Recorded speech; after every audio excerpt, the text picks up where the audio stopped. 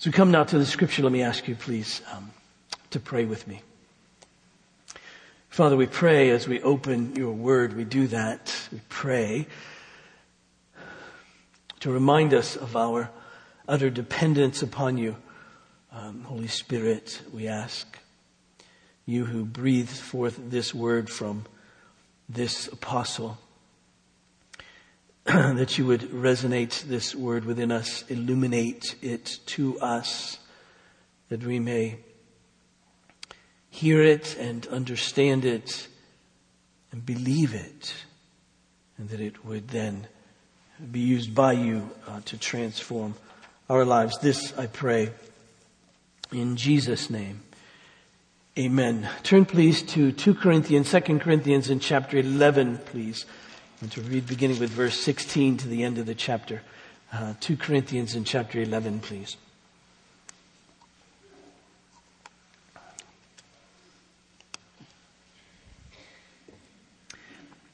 This is the word of the Lord, verse 16. I repeat, let no one think me foolish, but even if you do, accept me as a fool, so that I too may boast a little. What I'm saying with this boastful confidence, I say not as the Lord would, but as a fool. Since many boast according to the flesh, I too will boast. For you gladly bear with fools, being wise yourselves. If you bear it, if someone makes slaves of you, or devours you, or takes advantage of you, or puts on airs, or strikes you in the face, to my shame, I must say, we were too weak for that. But whatever anyone else dares to boast of, I'm speaking as a fool, I also dare to boast of that. Are they Hebrews? So am I. Are they Israelites? So am I. Are they offspring of Abraham? So am I. Are they servants of Christ? I am a better one. I'm talking like a madman. With far greater labors, far more imprisonments, with countless beatings and often near death. 5 times I received at the hands of the Jews the 40 lashes less one. 3 times I was beaten with rods. Once I was stoned. 3 times I was shipwrecked. A night and day I was adrift at sea on frequent journeys, in danger from rivers, danger from robbers, dangers from my own people, danger from Gentiles, danger in the city, danger in the wilderness, danger at sea, danger from false brothers, in toil and hardship, through many a sleepless night, in hunger and thirst, often without food, in cold and exposure. And apart from the other things, there is the daily pressure on me of my anxiety for all the churches. Who is weak, and I'm not weak. Who is made to fall, and I am not indignant. If I must boast, I will boast of the things that show my weakness. The God and Father of our Lord Jesus Christ, He who is blessed forever, knows that I'm not lying. At Damascus, the governor under King Aretas was guarding the city of Damascus in order to seize me, but I was let down in a basket through a window in the wall and escaped his hands. You might notice this morning that in the bulletin there's no listed scripture text. And when that happens, it's usually because I wasn't sure when I went to print. I was pretty sure I was going to skip this passage and move on to chapter 12 because it has a much clearer flow and application. And this passage sort of feeds into it. So I was going to kind of, fudge a bit and move on. But as Friday wore on, I was convicted that I should take it up. And then I realized that there's something quite helpful here, oddly enough, from the scripture, that we can linger with to lead us to the table. Paul is boasting, and again we say that sort of in italics or with sort of air quotes, if you will. He's boasting. We know he's being sarcastic here because he's in a situation, you might remember, that there are people in Corinth, imposters as he calls them, and then he gets more specific, he calls them false apostles, as they're in Corinth, and they've sort of taken Paul's place, and Paul's not so concerned about losing his place. That's not the point. What he's concerned about is that they're preaching a false gospel. Paul never worried about his place. You might remember, if you're a reader of the scripture, in his letter to the church in Philippi, in Philippians in chapter 1, Paul speaks of those who are preaching the gospel with bad motives. But Paul says, and what's happening when they're preaching the gospel with bad motives is it's making life more difficult for Paul while he's in prison. But Paul says that's okay because they're preaching the true gospel. So Paul is never worried about his own position, his own place in any of that. But here he's concerned, not about his own place and position, but here he's worried about the fact that the people in Corinth, the church there, has sort of taken in these imposters, these false apostles, and they're actually preaching a different Jesus and a different gospel. You notice that from chapter 11, verse 4. For if someone comes and proclaims another Jesus than the one we proclaimed, or if you receive a different spirit from the one we received, or if you accept a different gospel. And then finally, he kind of plays his hand in verse 13, which we saw last Sunday. And he says, for such men are false apostles, deceitful workmen, disguising themselves as apostles of Christ. And no wonder, for even Satan disguises himself as an angel of light. It's no surprise if his servants also disguise themselves as servants of righteousness. Their end will correspond to their deeds. Now, you might ask the question then, Paul, then why are you boasting? Well, they did. They boasted of their credentials. They boasted of the people they knew who would commend them. They boasted of their spiritual experiences, their visions and their dreams.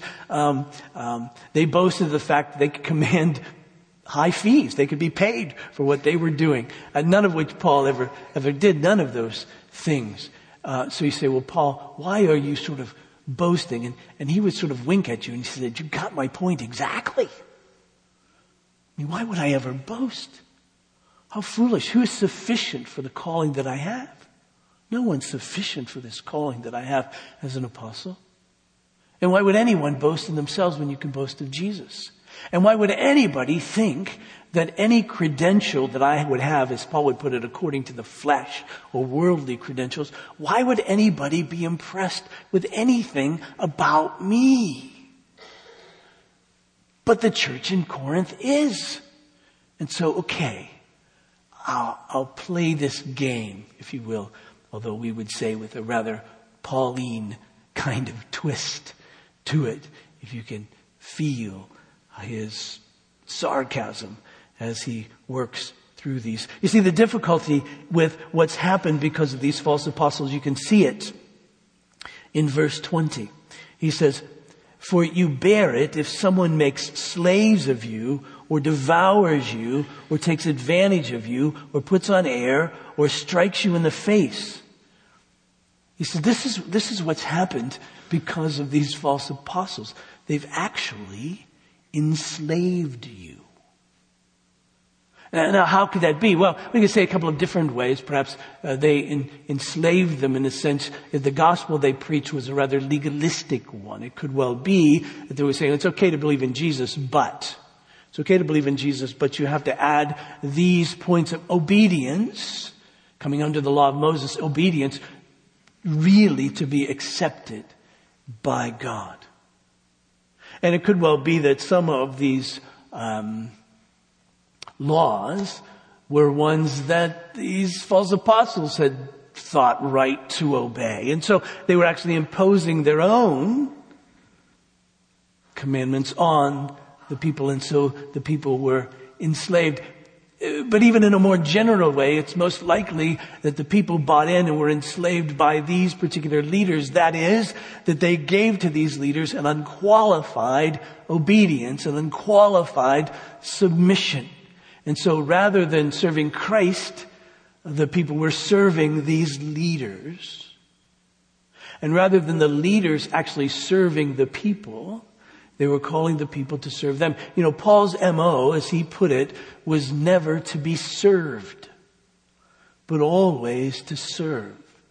And so a distinction that Paul would make of anyone who's leading in the context of church life is that they should be there not to be served. It's not their agenda that the church is fulfilling, but they're to actually, the leaders are there actually to serve the people.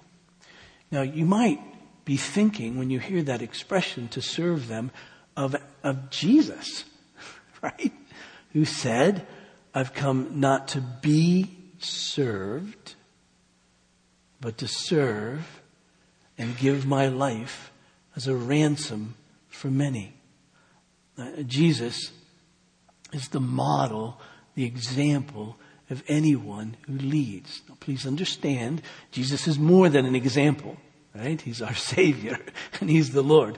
But He's also perfect. And so in His life we're to follow by way of the Spirit, the example, the lead of Jesus. And that was Paul's life and at least hope. You might remember from 2 Corinthians in chapter 1 in verse 24, Paul says, not that we lord it over your faith, right?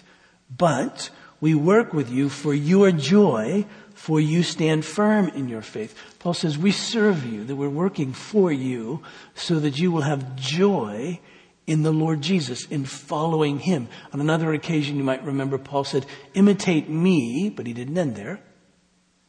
He said, imitate me as I imitate Christ. All right? As I follow me, as I follow Him. If I'm not following Him, don't follow me, but follow me as I follow Him. And then later in this same letter in 2 Corinthians in chapter 4, verse 5, Paul says, for what we proclaim is not ourselves, not commending ourselves here.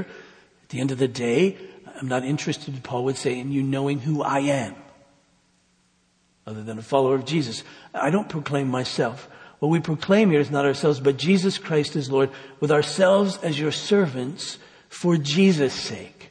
At the end of the day, Paul says, the one I want you to know is Jesus, not me. Right? And so except in 2 Corinthians, in various places, but except in 2 Corinthians, we find very little of Paul's autobiography. We find bits and pieces of things, but he's not interested really in people knowing him as much as he's interested in people knowing Jesus. And he only shares about his own life so that they would know Jesus and follow after him. You might remember, if you were here last Sunday during the Sunday school hour when we ordained some elders, that one of the things that we said about leaders in the church, elders in the church, is that they are to represent the mind of Christ to the congregation.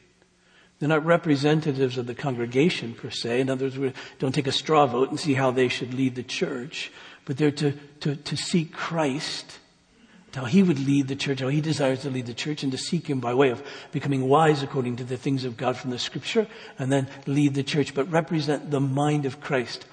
But what is the mind of Christ? How is a person, a leader, to exemplify the mind of Christ? Well, we read of the mind of Christ in Philippians and chapter 2. Verse 1, the apostle writes, so if there is any encouragement in Christ, any comfort from love, any participation in the Spirit, any affection and sympathy, complete my joy by being of the same mind, having the same love, being in full accord and of one mind. Do nothing from selfish ambition or conceit, but in humility count others more significant than yourselves. Let each of you look not only to his own interests, but also to the interests of others. Have this mind among yourselves, which is yours in Christ Jesus. This is the mind of Christ. The mind of Christ is this: who, though He was in the form of God, did not count equality with God a thing to be grasped, but emptied Himself by taking the form of a servant, being found in the likeness of men, and being found in human form, He humbled Himself. You see? That's the mind of Christ. And Paul's saying, I'm not here to enslave you to me. I'm here, if you could put it like this, to enslave you to Christ. That I'm to serve you so that you will be His servant, not mine. And Paul says, you've been enslaved by these people. You're not enslaved by me, obviously, because you're not following me at all. But you've been enslaved by these people. And then he goes on to tell them, not only that, but they've devoured you and taken advantage of you. How would they be devouring them? Well, probably taking advantage and devouring them in a way financially. That they've devoured them. They've taken from them rather than given to them. And Paul says, I didn't take any money from you, but they have. They've charged you. You've paid them. They've devoured you in a sense. And so probably in this sense of financially, they've taken your money and you've allowed them to do that. And then finally, then next he says, or put on airs. That is, that you've been impressed by their arrogance, by their self-exaltation, that they've run around and commended themselves, and you've actually bought into it. They've told you how great they are, and you've said, well, they must really be. And you see, this is a great danger. And I don't know why, because it's nowhere in this scripture that we should ever really be impressed with each other, right?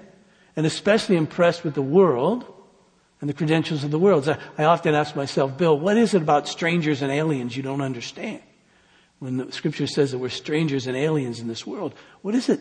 Why is it that I think that this world should feel home to me? Why do I think that I shouldn't feel a bit out of step in the world? Why should I think when the world rejects Jesus and even me along with him, if you will, which I value and hold dear, why should I be surprised at that? One of the great dangers, and again, people much more wise than I would agree, that as Christians, one of the great errors of the church has been, frankly, to be impressed with celebrity believers. If a popular entertainer or athlete or politician even mentions some even tangential relationship with Christianity, we embrace them and invite them to come and speak to us, and we listen to them. And frankly, I say this with a smile on my face, but it grieves me to say it, that we're almost always betrayed. We're almost always disappointed. Eventually. And yet we keep doing it because I think we have this inner thing that we should be in some way socially acceptable. And it makes us feel more secure if popular people are following Jesus, and we can be identified with the popular people who are following Jesus. And we think, well, then everybody's going to like us because we can drop their names and say, look, they're believers too. And push comes to shove, doesn't help us at all. And so we really need to be cautious of that danger.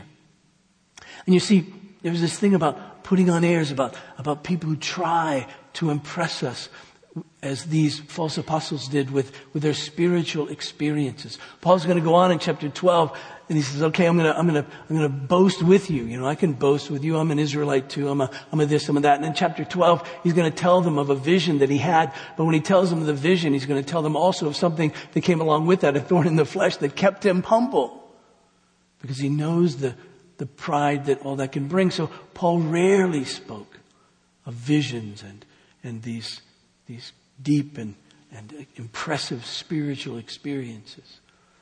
But false teachers often speak of them to impress, to grab our attention. One of the things to be careful about, that I'm careful about, both in what I listen for and how I express myself to you, and how you'll notice how the leaders at Grace express themselves to you, is this little expression, God told me. Or even a little, take some of the edge off it, God led me. Once that phrase gets out, how do you argue with someone? How do you say, I don't think that's true? When somebody says, God told me this, what do you say? No, he didn't. Right? Or God told me to do this. What do you say? Don't do that. But as leaders, we must realize that we're all fallible. Now, when Paul wrote the scripture, he was infallibly writing. He was writing that which was true. The Holy Spirit superintended him in such a way that all that he said was true. All that he wrote was true. And as he led was true. But for us, we have to realize that as leaders, we're fallible. And so we have to always be careful to not use manipulative language to get people to jump through our hoops. It would be easy, it is easy for a pastor or elders in the church or leaders in the church to walk into a situation and say, God told us this, therefore let's go. Now, of course, elders should be praying, and elders should be seeking the Lord, and elders should be seeking the Scripture and growing in wisdom and all of that, to, as the great theologians would say, to learn to think God's thoughts after Him. And hopefully, when decisions are made, there's this good sense that yes, God is with us in this. But there's a great danger to come and say, God told us, God told me. Always, if you come to me and say, Bill, God told me, please understand, I've got antenna going up all over the place, right? And it's unlikely that I'm going to buy in quickly. So if you want to manipulate me, there's other ways. Don't do it that way, all right? Trust me, I can be manipulated, but chocolate usually, but not that expression. And so be very careful of church leaders. I've been around a while. I've observed over time churches going in the tank who followed a God told me, or a God even has led us. No, you have to trust that God is leading, obviously, and working through leaders, but just be cautious. Be cautious of that expression. Because you see, the third commandment is real, where God says, don't take the name of the Lord your God in vain. Now, we always think that about cussing, and it's true. You shouldn't use God's name profanely. By the way, or BTW, don't use OMG, right? You know that? That's an expression that no one should use in any, hopefully it's out of, when I learn of things, they're usually like 10 years past. But if anybody ever uses that expression, don't use that expression at all. And so that's true. But there's more to the third commandment than simply using the name of God profanely. It's introducing the name of God into a circumstance where it shouldn't be introduced. To say, God told me, when He really didn't. So just be cautious. Be cautious. To say put on airs, and the church in Corinth was impressed with this putting on airs. And then he says, strike you in the face. Now, if that's literal, then it's really easy simply to say, don't let church leaders hit you. All right? Are we good there? So if that happens, say, I don't think that should happen. Don't let them hit you. But it's likely, too, that the striking in the face is a metaphor for humiliation. So don't let church leaders humiliate you either. Humble us, yes. Convict of sin, yes. And the truth of the matter is we have to speak of sin. We're all guilty before God. We know that. But remember, we're all guilty. Not just you, but Him too. And so there shouldn't be this sense of oh, you sinned like that. You did that. Well, that's unthinkable. Now you see, church leaders especially should understand that we're all vulnerable to sin and to every kind of sin. I've shared with you before, one of the things that I do in my own head as I'm talking with anyone who's sharing with me about sin in their life. And I've spoken with people who have committed pretty much every kind of sin you can imagine. And to my shame, I can always build a bridge from my life to their sin. Even though I may not have committed it, I can see how I've thought about it. Or I can see how I could get that angry, or I see how I could get that whatever. I mean, it's just true.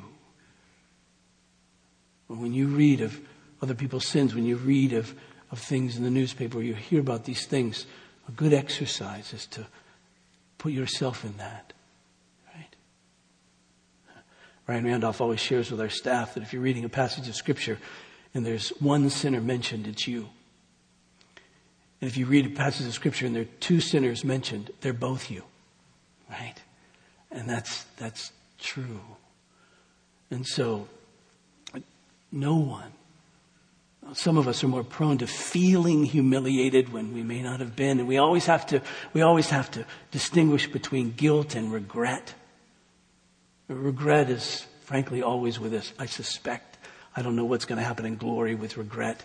But I don't think Paul ever looked at his sin of persecuting Christians and killing people and imprisoning them who followed Jesus. I don't think he ever looked back at that and didn't go, rats, I'm really sorry. And so the regret for our sin, if you're listening to a sermon or something comes up and you're reminded of your sin in the past and you feel bad about it, well, that's going to happen.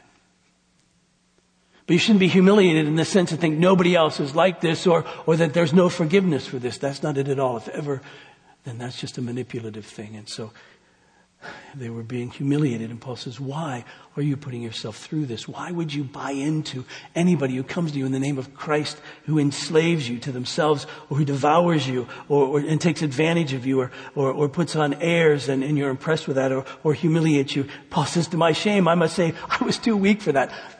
I couldn't get anybody to go along with me on those things. I couldn't enslave anybody. I couldn't take advantage of anybody. I'm just not that good at this, you know? And he says that tongue in cheek, of course, but you get the point. And then Paul goes on to talk about his life, and we've read these lists from time to time, but they're always striking.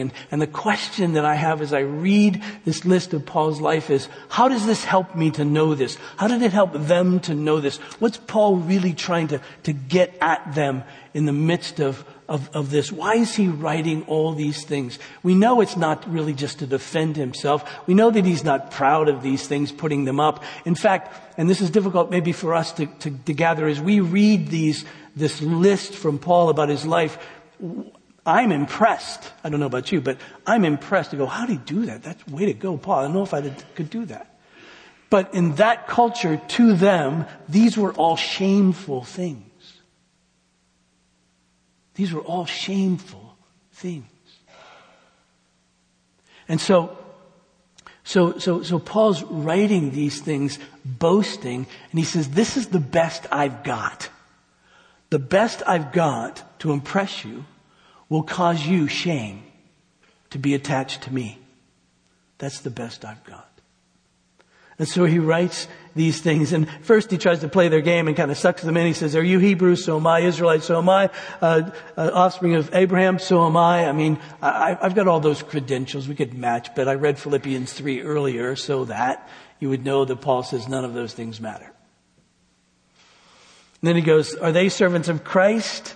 I'm a better one. Now, he isn't saying they're servants of Christ. He's being sarcastic here. And he says, I'm talking like a madman. He says, but I have far greater labors, far more imprisonments, with countless beatings, and often near death. So he starts just to kind of lay these things out. He says, this has been the course of my life. Far more labors. And when he says that, he says, I've worked harder than anyone. But they're realizing, but Paul, you never got paid for this. What an idiot. I mean, you worked harder than everybody else. And yet, you never got paid. You know how embarrassing that is for us to know? You weren't even smart enough to get paid. You weren't even good enough to get paid by anybody.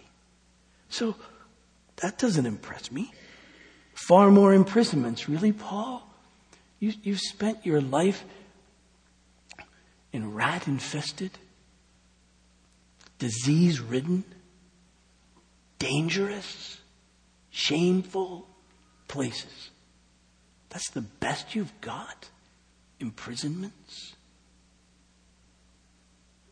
And we realize here that Paul's saying, you know, there's way more that I've experienced that Luke's going to write about in Acts. Because Luke doesn't write about too many imprisonments and this and that. But you get the sense that there were way more. Luke doesn't write about a lot of beatings that Paul had, just a couple, but there were far more that actually took place. And that shouldn't surprise us. Luke had a different purpose than, he wasn't just writing a biography of Paul. He was writing to show how the gospel went from Jerusalem, Judea, Samaria to the ends of the earth, just like Jesus had said it would. But imprisonments, countless beatings, he says, often near death. 5 times I received at the hand of the Jews 40 lashes less one. We know that the 40 lashes was prescribed in Deuteronomy chapter 25. The less one was a safeguard, really, so that, as Deuteronomy 25 says, the person wouldn't be degraded or shown to be less than human, perhaps even killed. So 40 lashes less one, brutal, would begin with 1/3 of those 39 lashes on the chest and 2/3 then on the back. 5 times that happened. 5 times. And understand, not only was that painful for Paul, but that was shameful for everyone else to see. 3 times I was beaten with rods, a Roman punishment. Romans were cruel. There was no limit on the number you could be beaten with a rod. Paul was a Roman citizen. That wasn't supposed to happen to him. So not only did you have the pain of it, but you have the shame of it and the unjust aspect of it as well. And then he says, once I was stoned. That's just unconscious. How do you even imagine that? I mean, we run by these so quickly. I was stoned one time. 3 times I was shipwrecked. When he wrote this, there was still one more shipwreck to come, at least. Paul would write about in Acts that hadn't happened by the time this was written. So we know of at least 4 times he was literally shipwrecked. And then on one of those occasions, a night and a day, he was adrift at sea, if you can only imagine that, probably grabbing a hold of a piece of wood. Then he says, on his journeys, he was in danger from rivers, just crossing them. No bridges. Danger from robbers. Remember, Paul often carried sizable amounts of money with him. Collections that he had taken for the poor in Jerusalem. And so robbers along the way would as soon beat and kill you for that. So robbers, dangers from my own people.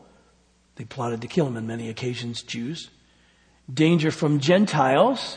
They did the same. Danger in the city, danger in the wilderness, danger at sea. So essentially, Paul was in danger everywhere he went from anybody who could be there. That was his life. Danger from false brothers. That may have been the most significant of all of this because that would not only destroy his life but destroy his work. And that's why he was writing to the church in Corinth about all of this, because there were false brothers in Corinth. False brothers, those who claimed to be brothers but really weren't. Those who claimed to know Jesus but really didn't. Men who might use all the right words but mean something very different by them, right? And in toil and hardship, through many a sleepless night, we forget that Paul was homeless a good bit of the time. That his travel wasn't travel where there were fast food restaurants along the way that he could stop. That his travel wasn't where there was a Holiday Inn Express that he could spend the night, become a better apostle by the morning. It wasn't any of that, right? For him to stay. And so he spent many nights walking and moving because he wasn't afraid to go anywhere, and he would go anywhere through any place. So he might be traveling so that robbers wouldn't get him, and so he would find places to travel at various times. Sleepless nights, hunger and thirst. Again, he didn't often have a lot of money. He was in prison. And the only time he would get food while he was in prison was not from the prison, but by people who would bring him food. And if they didn't bring him food, he had no food. And thirst, often without food, and cold and exposure. And then he writes in verse 28, and apart from other things, there's the daily pressure on me of my anxiety for all the churches. And Paul wasn't guilty of the sin that Jesus talked about in Matthew 6. Don't be anxious for anything, for your food and what you would wear. Paul wasn't anxious for food and what he would wear. He was doing exactly what Jesus said, seeking first the kingdom of God. When you seek first the kingdom of God and his righteousness, and you love others in the midst of that with the calling that he had, he was always concerned. What's going on in the churches? He knew what was going on. He knew what was going on in Corinth. So what was going on elsewhere? And it wasn't that Paul was worried that these problems are unresolvable. He just knew enough that tomorrow will bring more. And so he said, and then he explained some of that anxiety. Who is weak and I'm not weak? He said, I'm a pastor. I have such deep empathy for you that when you are weak, when you lack strength, spiritual strength or physical strength, I understand that, Paul would say. I've been physically weak. I've had diseases. Perhaps this eye disease you could talk about. Something people thought Paul suffered from chronic malaria that he had picked up somewhere, given how he describes himself at various times and places. He understood spiritual weakness. He understood fear. He understood discouragement. There was one point, in fact, when he was in Corinth, that the Lord actually visited him on one occasion because Paul was so down, and the Lord came to him and said, don't be afraid, I've got people in the city. Stay. So Paul knew that kind of discouragement. And we mustn't think that when people were throwing stones at him, he didn't go, boy, this is going to hurt. I would rather not be here. I get that. Or when he was in prison, he didn't become discouraged from time to time. And the difficulties without food and without water and being cold and exposed and being left for dead and in the middle of a shipwreck. Don't you wonder if he's wondering what's going on with all of this? And he said, that's my life. So who's weak? And I don't empathize. I don't feel that with you. Who's made to fall, that is to sin, and I'm not indignant. Not so much indignant about the fact that somebody fell and sinned, but the fact that there are false brothers who lead us into sin. You remember Jesus, he said, woe be to you if you lead one of these little ones into sin. That's his point. And so Paul wrote to the church from time to time about stronger brothers helping the weak, not stronger brothers leading the weak into sin. And so Paul says, I know that this is happening. And then he says, okay, I'll give you the one last deal. You might have heard about this. You might have been impressed that right after I became a Christian, went to Damascus and I caused a stir there and I had to escape, and I escaped down a basket down the wall. I don't view that as anything heroic. I was running for my life. Here I was, strong, powerful, prosecuting Pharisee. I'd gone to that city in order to enslave or to imprison Christians and kill them if I had to. That's the kind of power I have. If you would look at me as a soldier, I should be one who's scaling the wall to victory. And here I find myself in a basket that held smelly fish. The dark of night, being lowered down the wall to escape with my life. That wasn't a shining moment. Paul says, all right, there you go. That's my boasting. Aren't you impressed with me? So what do we get from that? Well, a number of things. I think this first, of course, we learn something about our own life and just the danger for us of being impressed by worldly achievements, being impressed with celebrity, being impressed with that which is socially acceptable. I mean, let's face it, we all like that. We all like those honors. And we see that can be a dangerous tendency for us to boast, and most especially to boast in ourselves. It tells us something, quite frankly, and just very quickly, and I won't dwell here, but something about those who preach a health and prosperity kind of gospel. We realize, okay, I think they're missing something here. I think they're missing something here. And that doesn't mean that when we're in difficulty, we don't pray that God would take it away. Chapter 12, Paul's going to have a difficulty. He's going to pray that the Lord takes it away. So what happens if the Lord doesn't take it away? What happens if we have an illness? What happens if we have a particular weakness? What happens if there's even a persecution that comes our way and the Lord doesn't take it away? We pray that He would take it away. That's natural and normal to take it away.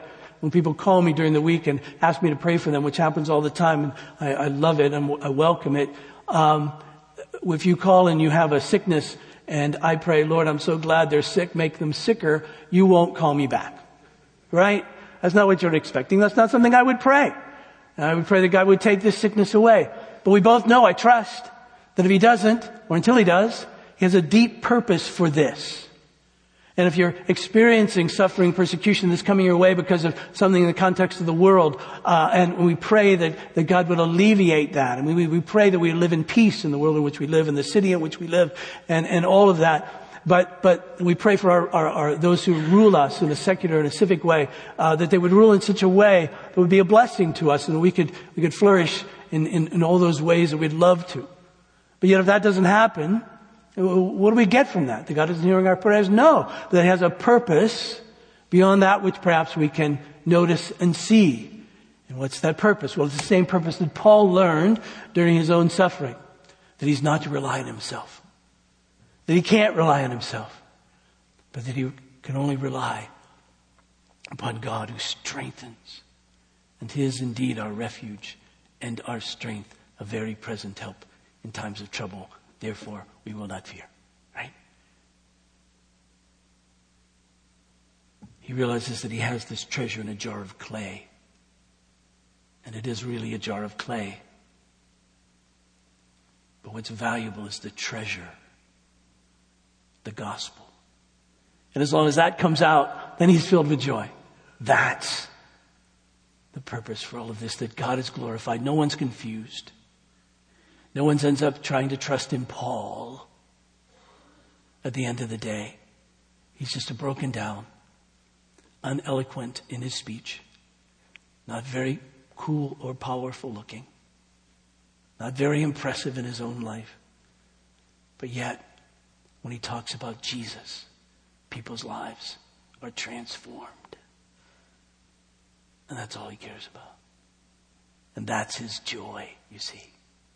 That's his joy. And so that he wants us to know. Tells us something about what he thinks about suffering. Don't be surprised, as Peter says, when these trials come upon you, when these fiery trials, and when suffering happens. Don't be surprised by that. And Paul would know that this present suffering is not worthy to be compared to the glory that will be revealed. And he knows that all things are working together for the good of those who love God and are called according to his purpose to be conformed to the image of Christ. And he knows that even though he's being slaughtered day by day by day, that nothing can separate him from the love of God which is in Christ Jesus. And thus he's more than a conqueror. And when he uses that expression, we use that expression, we think of more than a conqueror, one who is healthy all the time, one who is wealthy all the time. And Paul says, no, that's not it. That's the one who maintains faith all the time. That's one who continues to be faithful to God all the time. That's what it means to be a conqueror. Not only that, but we realize through all of this that this Paul is a trustworthy servant of Christ. Trustworthy in the sense that he gained nothing for himself from this calling to be an apostle. I mean, if there's one thing that comes out in all the surveys about why people don't trust churches, it's because they believe that pastors, church leaders, are in this for themselves. I mean, one of the reasons we don't take up an offering during the worship service, we just put the boxes back there, is because of the culture in which we live, most especially the culture in which our church started, that people are just distrustful of offering plates. How sad is that? I get it, but how sad is that? But Paul wasn't in it for himself. He worked. And he brought this gospel to people at great cost to himself. It was literally killing him to do this. He labored more than others. You get the sense he never resented the work. I don't know when he took a vacation, other than when he was in prison. He had some time off. But then he wrote a lot. For some reason, he never experienced, it appears, real burnout. And that isn't to say that burnout isn't real in church leaders. The dear Charles Spurgeon was depressed a great deal of the time, had to take time off because of the kinds of struggles that were existing in London at that time for him and the cause of Christ. So we get that, but Paul seemed to be able to maintain through all of that his focus and his life. Never took money from the church in Corinth. Money from others, as he said, I robbed other people because I had to have something to live on. And so when we pick up these letters, I think one of the things that should draw us is to realize that God so worked in this man's life that he was able to overcome his selfishness and to selflessly serve and not be served. And that was Paul's point to the church in Corinth. Not here to boast, but these things are true, you know. So you can take this word of mine and trust that my only interest is to serve you and to bless you with the real gospel of Jesus. I take nothing from you, and I give you this. So the question is, what enables us as a church? Church leaders, church people, what enables us not to become enslaved and not to enslave others, not to be taken advantage of and not to take advantage of others, right? Not to be impressed with the credentials or the qualifications or the characteristics of another, worldly ones most especially. Not to be able to talk about important things like sin and guilt and forgiveness and righteousness and obedience without humiliating each other. No. The answer really is quite simple. The cross of our Lord Jesus Christ. See, it's here that all the pride goes away. It's here that all our being impressed with one another goes away when we focus upon the cross of Jesus. It kills our pride. It kills us being impressed with each other. It kills our ability to impress each other with our own lives. Because when we come to the cross, as has been said throughout the church and for centuries, the ground is level. That we all stand together. No one above the other, no one below the other. All of us together, guilty, in need of a Savior. And that Savior is Jesus, who did it all for us. The night that Jesus was betrayed, he took bread after giving thanks. He broke it. He gave it to his disciples and he said, this is my body, which is given for you. And in the same way, he took the cup. And again, after giving thanks, this too, he gave to his disciples and he said, this cup is the new covenant in my blood shed for many for the forgiveness of sins. This do in remembrance of me. The apostle adds, as often as we eat of this bread and drink of this cup, we proclaim the Lord's death until he comes. When we proclaim it, we ask, why did he have to die? And he came to die for our sins because we're guilty sinners before God. None of us is impressive. Only Jesus is impressive. Never let a leader give you the impression he's more than that. Never let him give you the impression that you're more than that. Have a sense that when we come together, it's to boast in Jesus. Let's pray, Father. For me, for us, I pray that you would cause our attention to be focused upon our Lord Jesus, and granted to us this bread and juice. Well, it's bread and juice forever. It is for us a sign, a seal, that Jesus is present among us. And in Him, in His presence, there's none of us impressive but Him.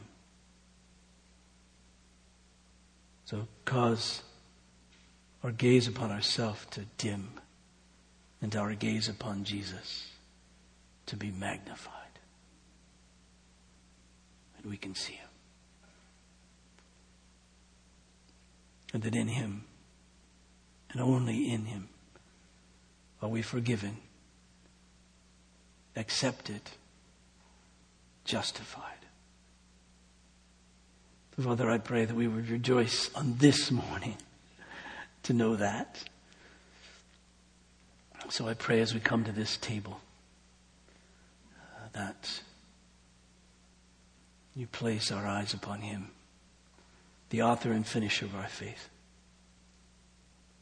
For the joy set before Him, endured humiliation, that we might be reconciled to you. And this I pray in Jesus' name.